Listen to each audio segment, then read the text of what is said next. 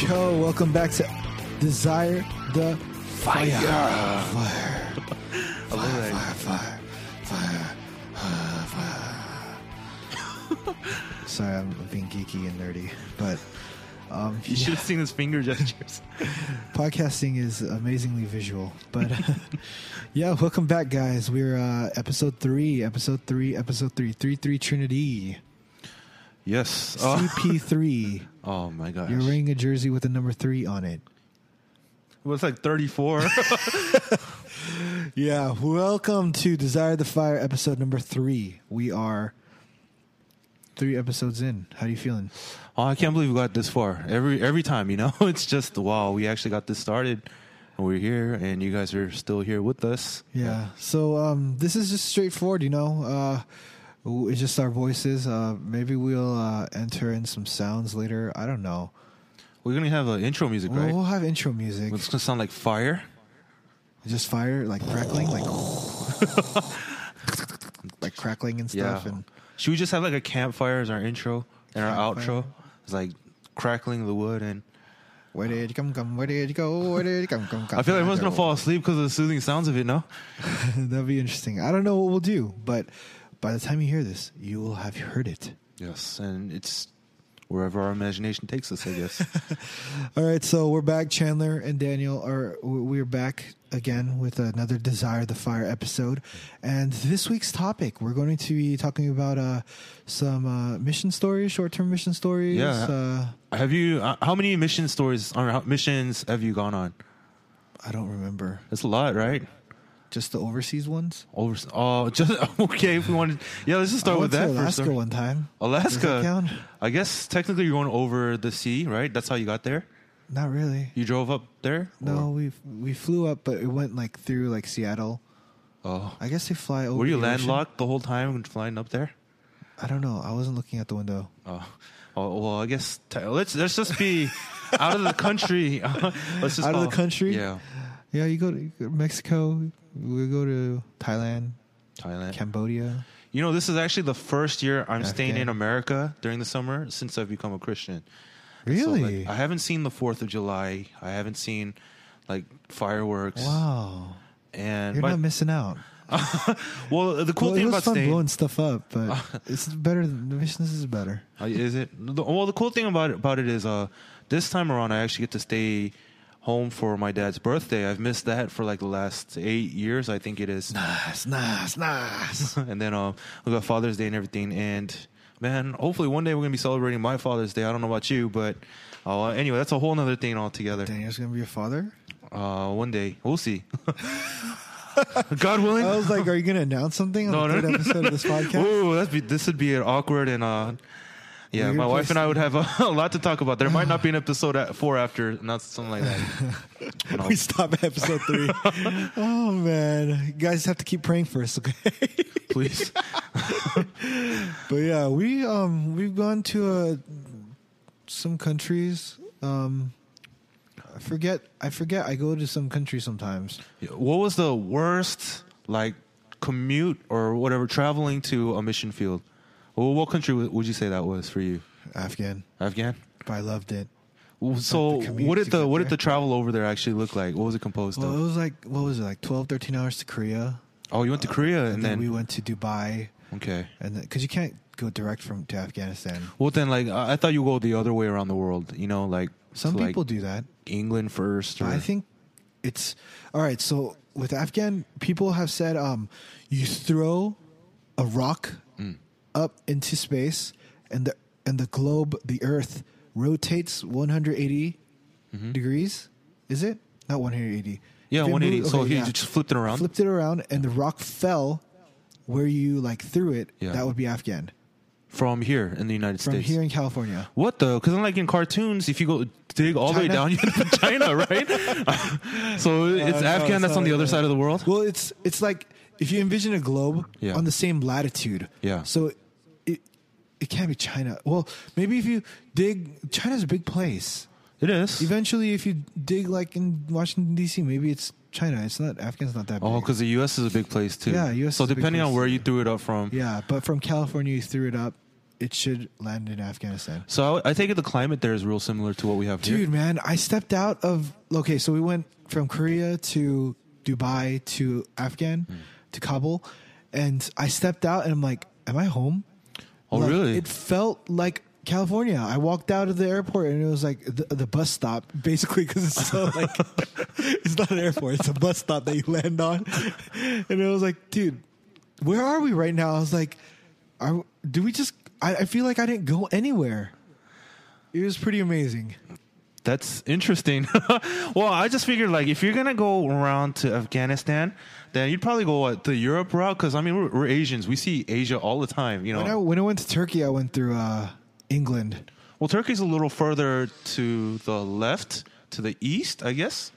From the west. Oh, man. I think that's where it's cut off. So it's like Turkey, you go through the other way. Afghan, you'll go through the other way. It's the Middle East, I guess. Right, so it's like you pick and choose. Okay. Right? So you were saying it's like a 12-hour flight to... All right, 12-hour flight, and then another Korea. like 8-hour flight to Dubai. So it's like 20 hours, right? Oh, my gosh. And then another like 2-hour, 3-hour flight to Afghan, Kabul. And from Kabul, we went like 3 hours into the city. Oh. And then we went 6 hours into... bus, and then we went another like 10 hours to where I was at. There's like no end to this. So you spent like a week traveling, pretty much. No, not a week, like 2-3 days. It was a good week just trying to get to where we were. Oh my gosh. It was just a place where we're, short-term ministry, short-term missions. You're there to help the ministry. You're there to just connect people. You're there. You're not really there to make your own impact, but you're there to help the people around you. Right. Missionaries there. Well, that's cool. I guess you could mark that off on your bucket list of places to go, right? I don't think that's on many people's bucket list. Afghanistan. I don't know, man. I don't think that's on anyone's bucket list. I wouldn't mind just seeing. I don't know what do they have out there. It's pretty amazing. Middle Eastern food. I like Middle Eastern food. It's for the people that have never gone on missions or even have gone to Afghanistan. You can't believe the photos. Like the southern part is where, like Kandahar, that's where it's really, really dangerous. Right. But to a certain degree, like you guys will think, a lot of people will think I'm crazy for saying this, but it's like if you had never gone to California, people are saying California is entirely dangerous. You know why? Why? Because the Bloods and the Crips. Oh, my goodness. Are you serious? People really think like that outside of California? No. But that's how I feel like figuratively. That's how people like Afghanistan is still dangerous. Right. There's still a lot of dangers there. You have to be careful, and that's not something that you go around like dressing like in the way that you would dress in America, and you would go there. Right. And there's a lot of different things that we can touch on, but the people there, they're not all like Taliban. They're not all bad. And the areas that we did go to were opposing Taliban. So if they did come in, Taliban would have no say in the areas that we did go to. I see. We did have to... Well, yeah. But you do hit those areas that are dangerous and you have to be careful. But it's there. But it's beautiful. It's not all desert. It snows during the winter in Kabul. Nice. It's the people are so friendly, so nice. They're incredibly smart. Like it... Just the reason why I feel like that area is not as developed as it could be, those people are incredibly smart. Like the way that they speak English, the way they teach themselves. Like I don't understand how. Like I go there and I didn't have to speak. I spoke a little bit of Farsi, salam alaikum, but sure. but you didn't have to like. They knew English right off the bat. And I think just being a war-torn country, not having money, like economy being in shambles, their land was always fought on and stuff. Like they didn't have time to build. Right. And what's the point if you're just going to get taken down again? Yeah, and their culture, like the Taliban, I think it was the Taliban that removed all like they can't sing, they can't dance. Those things are like gone. So everyone's like tone deaf. I was so shocked. I picked up the guitar, I was playing it, and they're like, "Whoa, cool!" Like they were like trying to like you're so good, and I'm like, "No, I'm not that good." You should just said, "Yeah, dude, I'm like the movie star in America and stuff." My name's John Mayer, Chris Tomlin, Joel Houston. Oh man, well, Afghanistan sounds awesome, I guess. What's the if you put it like that. What's the farthest you had to go? Furthest I've gone, just traveling wise, I think there was a mission trip I took to Thailand, and it wasn't necessarily the traveling itself, but the commute there, because we got there through airline that doesn't take you directly to Thailand. There are flights that go straight there, but we had to lay over. You always go directly. I know, but we were just trying to save money. We were sending a lot of people at the time, and So where'd you guys go? so we took a layover in Korea, which was like you said, a 12, 13-hour flight, and then another flight down to Bangkok, which is the capital city of Thailand, and that was another 8 hours. And we had to Saudi cop, and like we had to stay overnight at the airport before we could get to the bus station that opened up at 6 a.m. So, like, it's okay. Like you're not actually stuck in a vehicle, but then at the same time you have no shelter really that you're sleeping in. So you're just kind of sleeping on the ceramic flooring of the airport. And we got real creative. We took our jackets and wore them as like long pants and stuff like that too. What? But oh man, it's a long story. But we stayed overnight about another 10 hours before the bus station opened the next morning. And we drove out. It was about an 8-hour bus ride up to the city of Chiang Mai. And you went to Chiang Mai. Yeah. Man, once we got there, That's like nice. it's like all the fatigue from traveling just like wears away because it's like a total like honeymoon destination. And like the place we worked at, typically it's when we get to these places, the missionaries that we work with, they're not the most financially lavished, but this place was supported by a lot of foreigners. And so what happened was they have like their own resort type of place. They have a swimming pool and like they have like computer labs and all these different things. And so like when we got there, we're like, is this really missions? It's like we're living in a lavish of society and all that. But it was probably the worst. However, I think the most interesting one was when I went to Mongolia.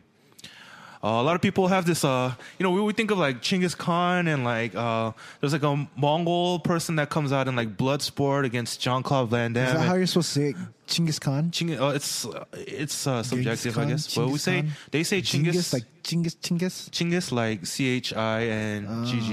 Okay. Yeah, so Genghis Khan and like It's our great grandfather, great our ancestor somewhere. I'm pretty sure like he impregnated a bunch of Korean. You women. are you are the hairiest Korean I know. Yeah, so naturally people would assume that Mongolian people are hairy like me. I got hair on my So face. that's not from Genghis Khan? Huh? That's no. not from Genghis Khan? If you look at actual portraits of him, he has those little like tiny like like the fish whiskers. Manchu? Fu Manchu going on, and like it's a little like those Chinese sage beards going on and stuff. So that's you just come from somewhere else. Dude, I think I picked it up from like a bear. This Korean is, Korean folktale says that first Korean people came from a female bear. This is not right.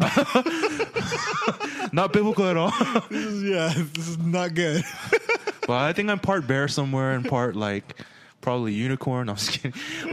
Anyway, Mongol is awesome. Like you were mentioning like it doesn't look like pictures in Afghanistan at all. But if you've ever had like Windows XP and that default background that you have on your Windows XP screen was just like a field of grass and like blue skies and all that stuff. That's what Mongolia was like. But then when you get closer, you see that grass isn't there no more. It's all like goat poo and horse poo and all that stuff too. Well, it was real fun. We had a lot of time to intermingle with a lot of the Mongolians. You get to do a lot of livestock herding and stuff like that. They're still a nomadic society, or rather, they choose to be a nomadic society, and so it's pretty cool just being there. Did you get to drink horse milk? Yeah, about that. They're notorious. Anyway, they love doing this to tourists or foreigners coming, but they have this unique product called horse milk, and it's the milk from a horse, just like it sounds, but it's the most foul. Sour, dairy. Like I don't know how it tastes very much like dairy, but very much like vinegar at the same time, and like milky vinegar. Oh, it's terrible. You drink it and like We've had some horror stories and we've broken a number of toilets as a result of that too. But geez, they love feeding that stuff to us because of our terrible reactions. Do they like it? There are a lot of them that really do, and there are a lot of them just like it because of the effect it has on us. But it's popular enough in Mongolia to where they have their own horse milk brand ice cream. And so it's kind of jacked up because you have vanilla ice cream and horse milk ice cream, and they're both white, and they both have like white black specks on it. Yes, baby. And like, you're just like, if you're not wary and you're just like eating any random ice cream, you're like, rude surprise, man. I've never thrown away as many ice creams as I have in Mongolia. Let's put it that way. No way, you threw away ice cream. That's like sacrilegious. I don't even know if that's the word for it. I think we both are huge fans of ice cream, right? Yeah, but I actually had to throw that thing away.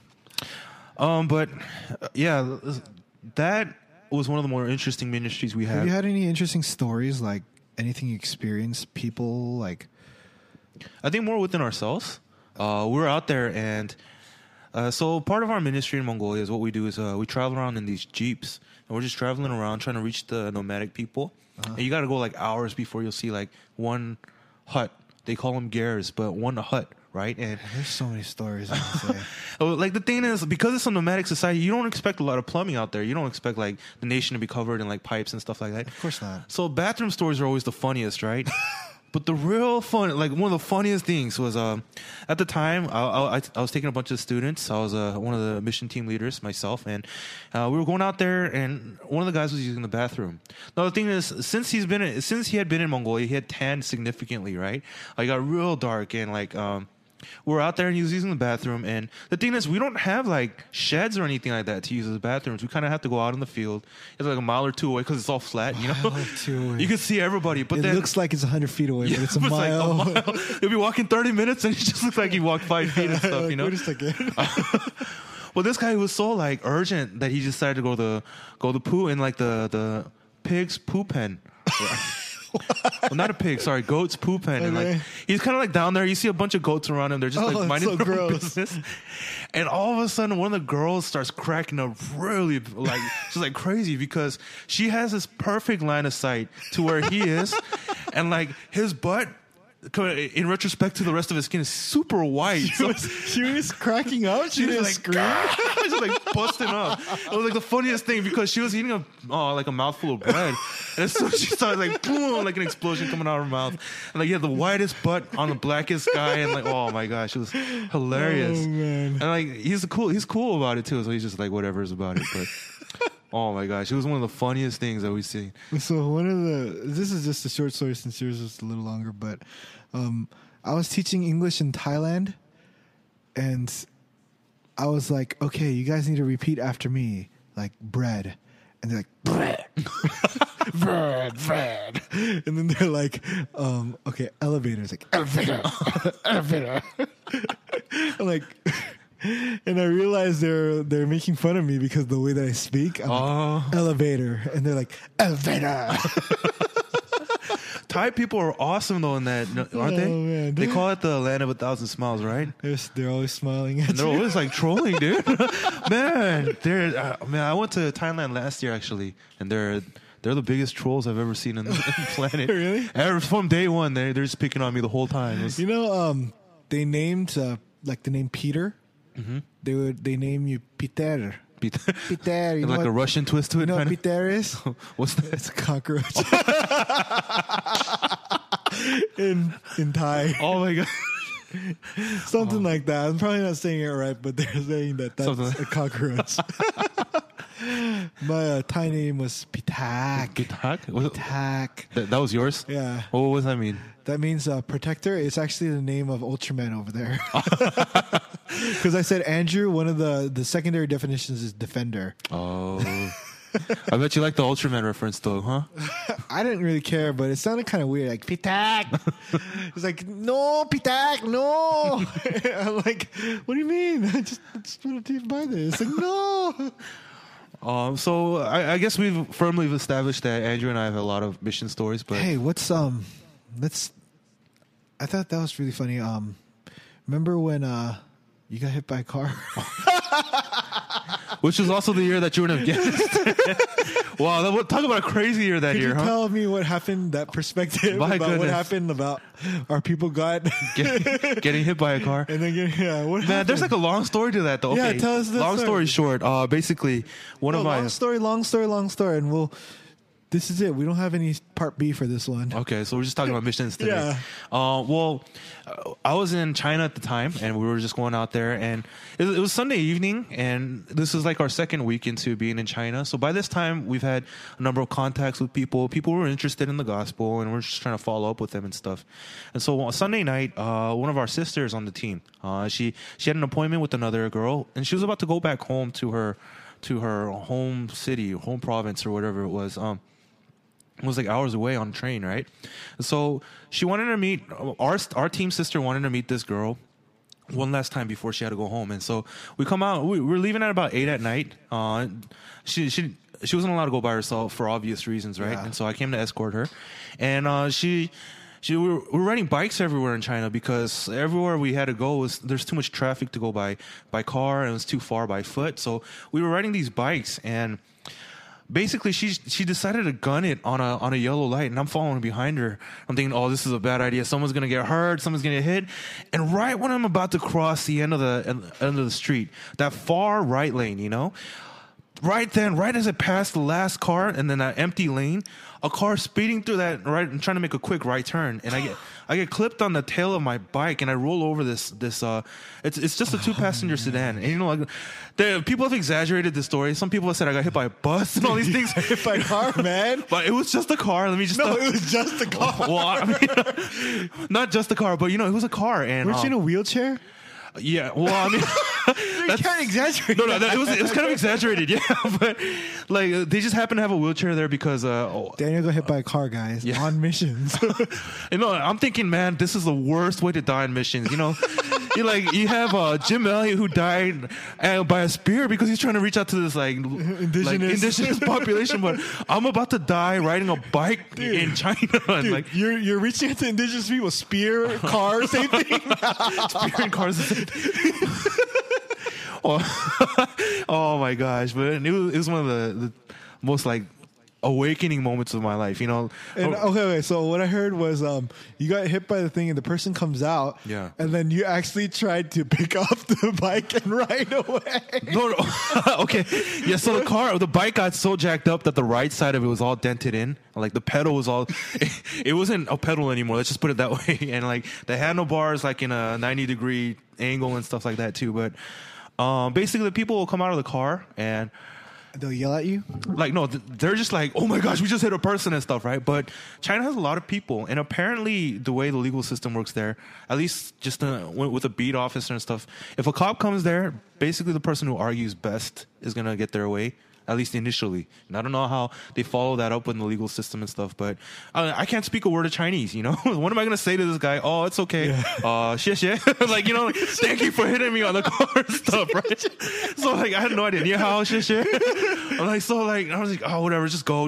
I'm fine. And, like, the thing is, that bike was, like, they told us to guard that bike with our lives in the beginning of missions. Wait, why?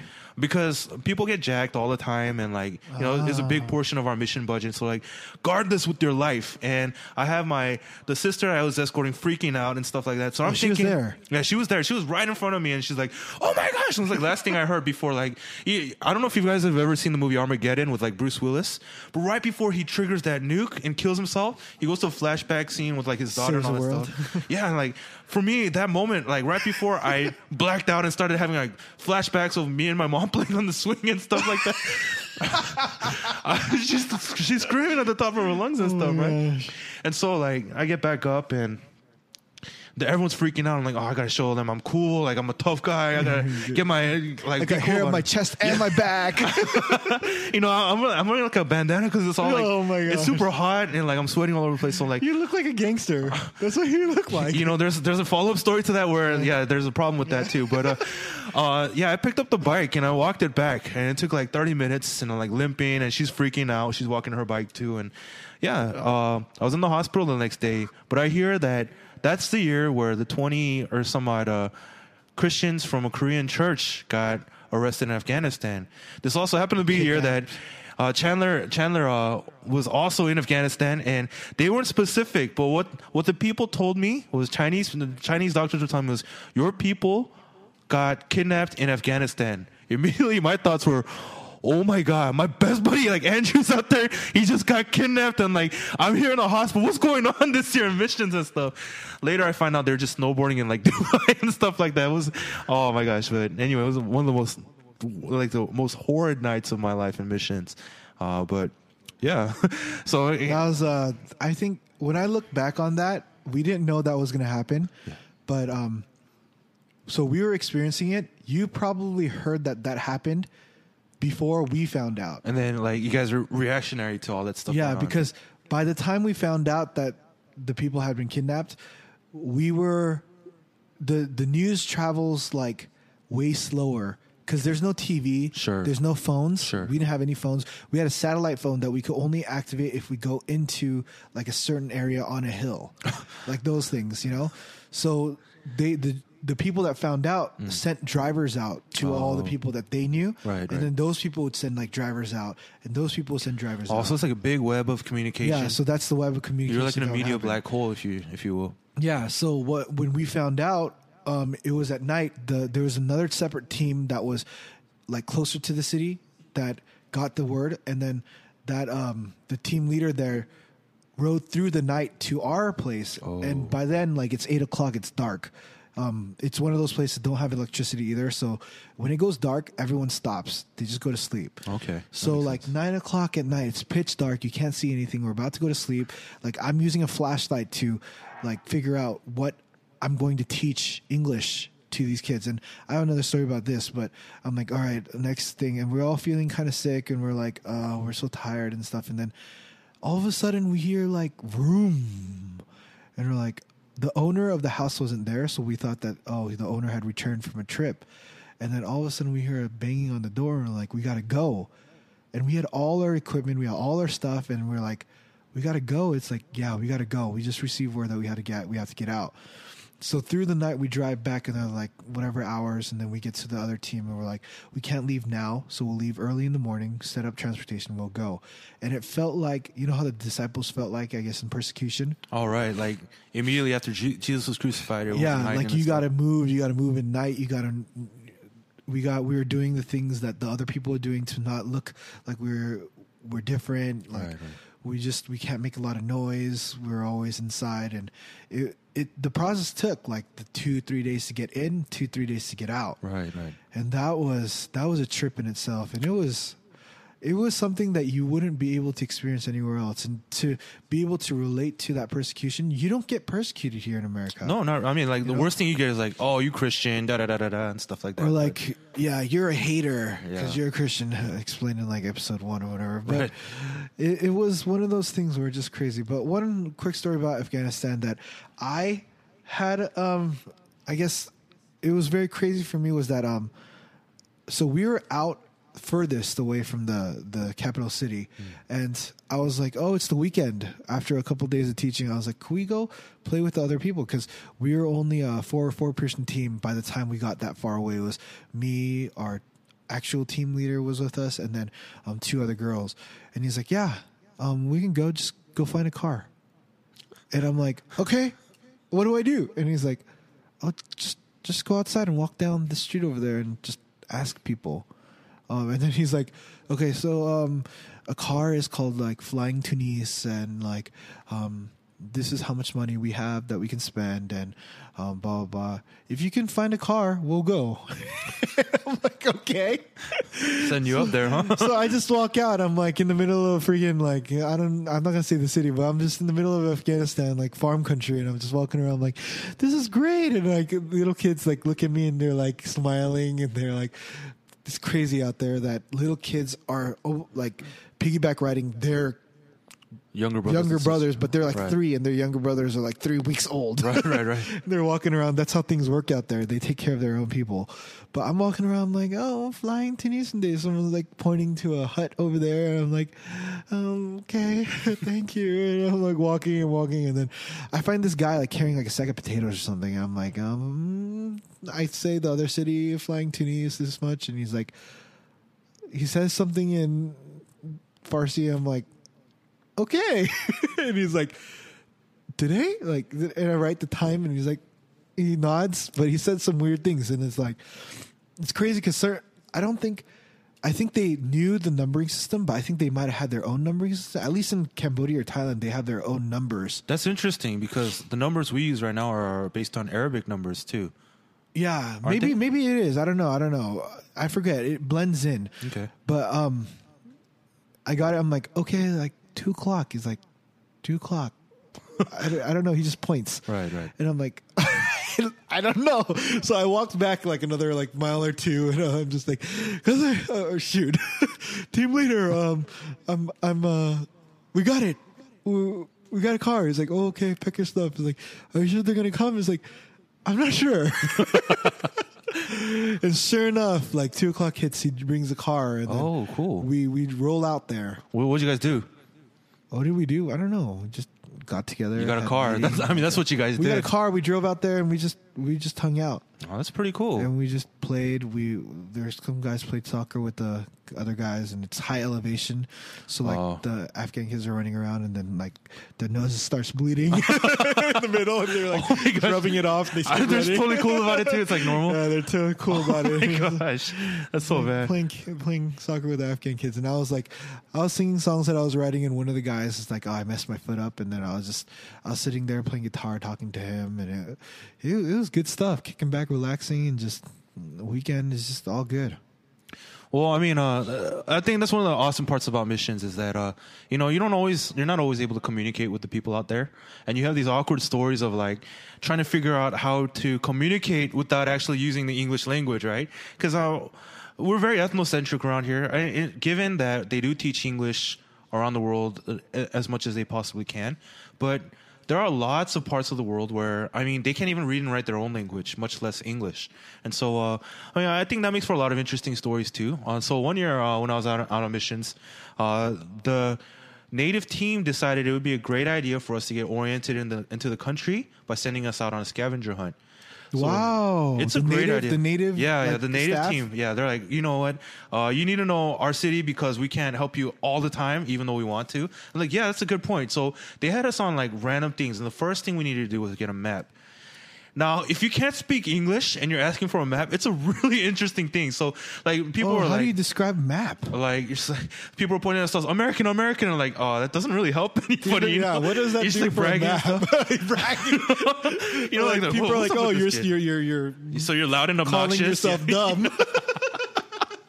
Yeah, but then like we had no idea how to do that. It was the most interesting thing because you come up with your own like ways of developing skills to communicate. And I think what you just shared with us is a very interesting story too. But like like what I've learned to do is instead of verbal like language, I try to go like motioning and sound effects and stuff like that. So like one of the things we had to acquire was a roll of tape because we had to post up signs. All these native people were super smart about this. Uh-huh. So what they had us do is one of our scavenger hunt things was to make a copy of their flyer and tape it around the city too. Oh, like, so they made you work for it? So they're like 2 birds with 1 stone type of thing, right? Like, oh no, this is great for you because you get to know the city. Here's my grocery list.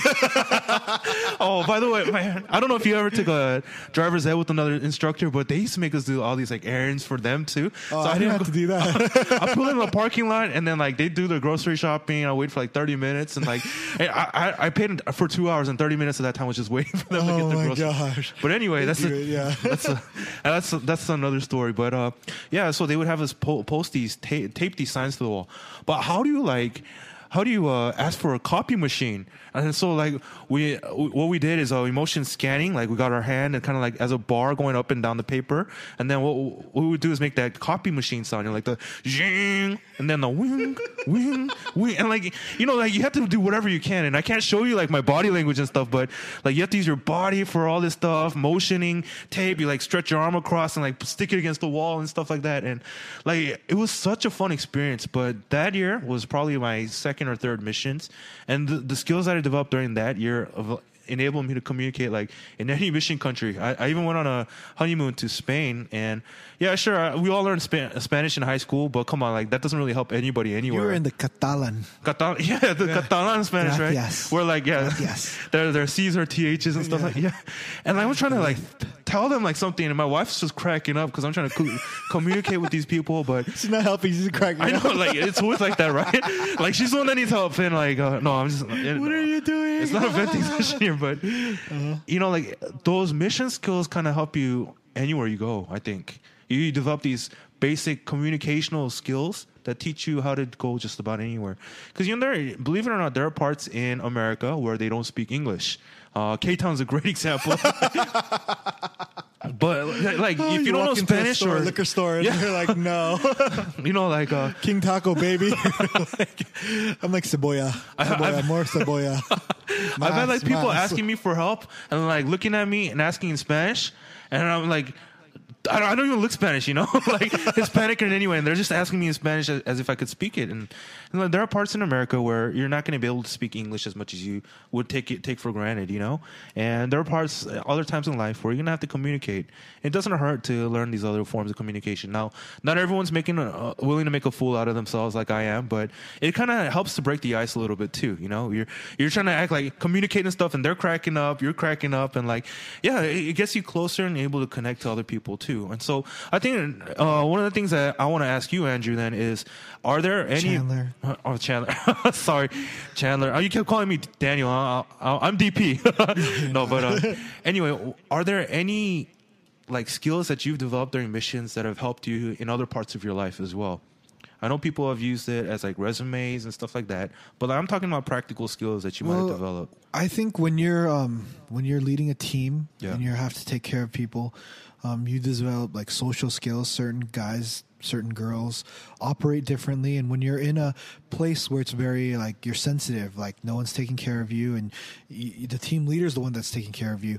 You got to make sure who can take care of themselves, who's not, who's falling behind, who knows what they're doing, who doesn't, who needs a little bit more support. So like when we're going out, like let's say witnessing or something, or like looking for people, just talking to people, you got to make sure you're teaming up well with the people that are scared, that don't know what they're doing, and let the people that are excited just go and run around. You know, I think managing people is one of the things that I learned through kind of like a nurturing skill type of thing. Teams like that. Also, just having to understand authority in those places, because you can't just do whatever you want. You're supporting the people, the staff people that are already there, as well as your own staff that you're going with. Working together with them has been something that's I've learned a skill. You need to make sure you know when to apologize. You need to make sure you know when to you just run forward and do what they need you to do. Sure. And just talking to people, connecting with people, like people. Everything's about people when you get down to it. Yeah, you know, missions, sure. and a lot of it's hanging out and talking and connecting on a different way, since you don't know how to speak the language very well, and just like playing sports, like you're playing basketball. You're playing basketball. You're in Korea. I'm in Korea. I'm playing basketball with like our Kojisule team, our beggar retreat team, and they're horrible at basketball. We're horrible at Korean, but we play it. It's like raining and balls flat, and we're just like having fun. It's a Korean drama right there, like, oh my, like just like in the rain. You think it would be, but the flat ball makes you look not cool. Well, that's kind of cool because, you do develop leadership skills and practical skills and all these different things. But if that's where we end our note, it'd be totally just like travel stories for each and every one of us. So, there's the obvious challenge within the scriptures to go and make disciples of all nations and all these other things as well. But what I want to ask is, any spiritual lessons that you've learned, maybe testimonies that you might be able to share about, like great things about going on missions, anything like that? Any spiritual tesmoonies? I kind of threw that curveball at you, so maybe I should start just to get this was not in the show notes. Yeah, it's not in the show notes. I had the privilege of going to Indonesia for missions. I think I mentioned that a couple of podcasts ago. But as many of you may know, Indonesia is predominantly Muslim. In fact, I would say 99%. And it's one of the few countries where the religion is the government. So, they'll have holidays catered to, like religious holidays. They'll have policies based on religious policies and so on and so forth. And here in this country, heart of Indonesia, I had a chance to go out and share the gospel to a number of people on the college campuses. And one of the students that I was actually working with shared one of the most mind-blowing testimonies. He was actually saying that when we were out there, only a couple years before that, I don't know if you remember this, but like in like 2001 or 2 or something like that, there was a big tsunami that swept over a lot of Southeast Asia, and it was bad. And then Indonesia got a big hit by it pretty hard. They're near the Ring of Fire and all that stuff too. So they're saying that during that time, there was a person out in the northernmost province of Indonesia. It's called Aceh, and a heart of like Muslim territory. Not necessarily Muslim radicals, but solid foundational Muslims. And the story goes, only months before the tsunami hit, there was a missionary that actually had the bravery, I guess, for lack of a better word, to go up to Aceh and to share the gospel and so on and so forth. He came across a person who, for the weeks leading up to that encounter, had a recurring dream. And that dream was this figure in crimson that would talk about constantly saying, come to me, come to me. And he also mentioned this tea. Like, they didn't understand. None of this stuff really connected. And I'm sure many of our listeners out there are looking at this and thinking, oh, it's kind of obvious, right? Crimson figure and a T. And we're like, oh, that's Jesus, like, duh, right? But think about it. Growing up, not with any teaching of Christianity whatsoever. It's blasphemy over there, right? He had no idea. And this missionary that braved up to Aceh starts to share about Christ. Of course, not very obviously, but in this vague way to where... this guy, this dude, man. There's an immediate connection there with the vagueness of the dream and the correlation of that. And the thing is, what ended up happening was this person got put into prison. Person, as in the person having the dreams, the person. Yeah, the native person. He got put into prison because of their religion. Ultimately, because they were put into that prison, there was it served as a shelter for when the tsunami hit, and they were actually safe more than a lot of other people. It's crazy because we're wondering about these other things, and it's a discussion for another time. But we're wondering that a lot of these charismatic things still happen out on the mission field, and there's stories like this, and it's been passed down. It's like a really big story for a lot of the Christians in Indonesia at the time because it's so mind blowing. And how did God reach out to this one person, protect them, and use them as this figure to really pass on the story of Christ in their area? Kind of sad that I wasn't personally involved, but there are just some crazy things that are happening on the mission field. Don't you agree? I think we can talk about that more in another episode. Definitely. And just along that note too. I got a story. Okay, cool. All right, short story. So, first missions with one of the organizations that we were part of together. Because I was the youngest person on the team, and I didn't have a translator or something. They're you can speak to anyone that speaks English. So any foreigners that look American or other nationalities that speak English. Right. I was okay, I'll go talk to them. So happens that there was another person on campus that was American. Right. And I was oh, this is my shot. So I went and I ran over there and I talked to him. And then there were two of them. They're blah, they're just talking there in Thailand. And it's oh yeah, could I share this with you? And then I shared my gospel tract. And then in the middle of it, they're oh yeah, we know this. You don't have to share this with us. I'm oh, but is it okay just to finish it? It's yeah, we're Christian. It's oh, okay. And so I stopped right there. And then as we were continuing to talk, he basically explained that he was having a spiritual journey with his friend. Oh. And we're going to look at all the other religions out there, and we believe in all of them. And I was I realized at that point that just because you say you're Christian, you know the gospel and stuff, doesn't mean that you I kind of lost the chance at that moment. I saw him again, and then I was able to finish the tract with him, which is good to the point where he was able to have an experience to just see the gospel in its entirety. Right. But I was kind of shocked. I never experienced someone that would say that I believe in everything, but then in the beginning of the conversation, he said he was Christian. Oh, I see. So usually people go off by saying that they do believe in all these other religions and stuff like that. Yeah. But not identify themselves as Christian per se. Yeah. But he said he was specifically Christian, but then he identified with every other religion out there. Yeah, I think that's a growing trend. I think we started touching base on that a couple podcasts ago. And I think with that note then, my mission story was actually more prevalent. What is it called? It talks about home. These people are people that we would meet here that I met overseas. But I think we can share anywhere. We don't have to go. You don't have to go. That's what someone says. It's good to go, and it doesn't hurt. I don't think it hurts you to go.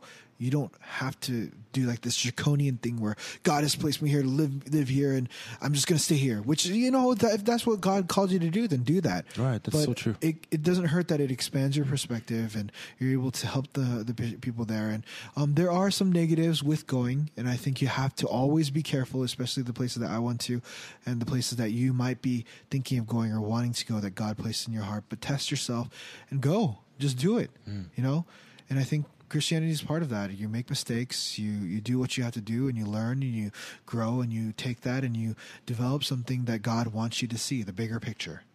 Yeah, no, one of my coworkers made the interesting point. We're so caught up in trying to go somewhere else, do something exotic for missions, that we kind of fail to see the point at times.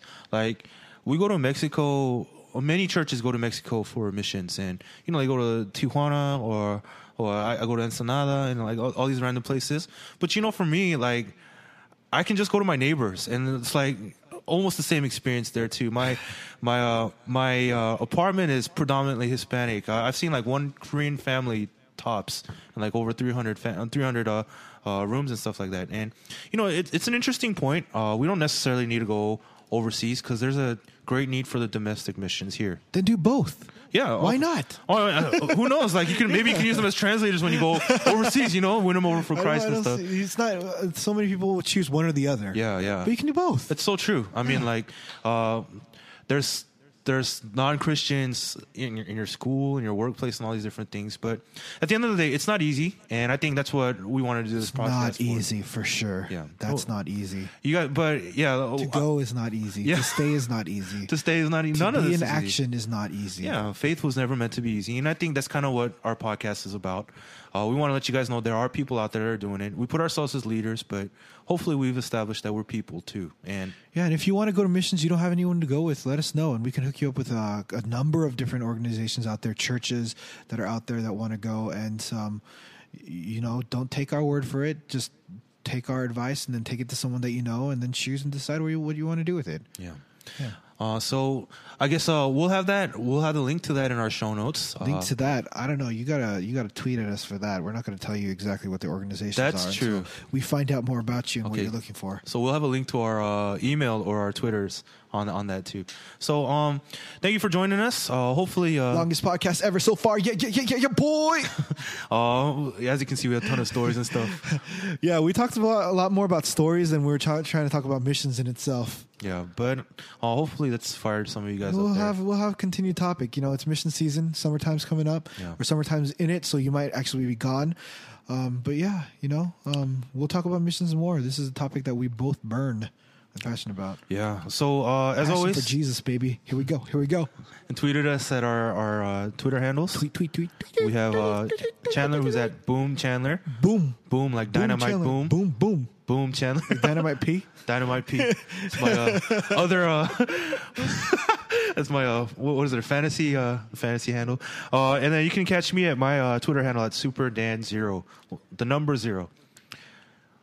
That does it for this week's show. You guys, we love you guys.